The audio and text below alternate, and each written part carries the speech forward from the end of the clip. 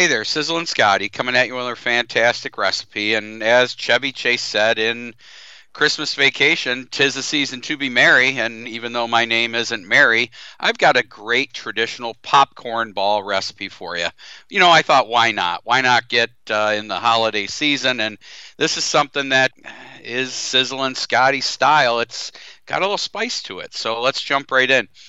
We're going to need about 7 quarts of popped popcorn, any style you like. However you want to do it, just get up to about 7 quarts. We're going to need 1 cup of sugar, 1 cup of light corn syrup. We're going to need about a 1/4 cup of water, a 1/4 teaspoon of salt, 3 tablespoons of butter, 1 teaspoon of vanilla extract, and I know you're waiting on it, 1½ teaspoons of cayenne pepper. The sweet, the salty, and the heat makes that traditional popcorn ball really pop.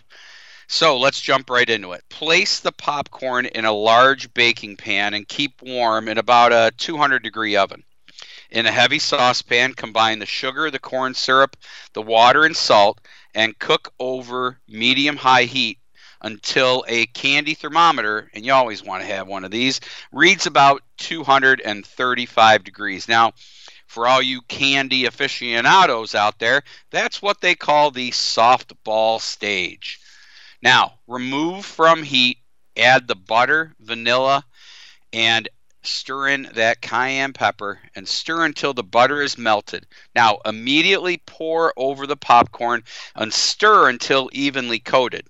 This is going to mix up really, really nice. Now, when the mixture is cool enough to handle, quickly shape into about, softball size popcorn balls. Dip your hands in some cold water to prevent sticking, and guess what? You're going to have just an amazing, tasty treat. I like to wrap these in cellophane. They last a little bit longer.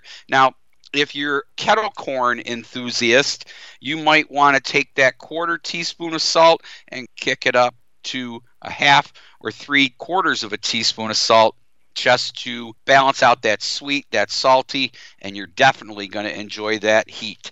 So enjoy these sizzling popcorn balls on my Facebook page, Tailgate Grilling with Sizzlin Scotty. You can also find all of my recipes podcasted at www.pmn2.com. Until next time, this is Sizzlin Scotty.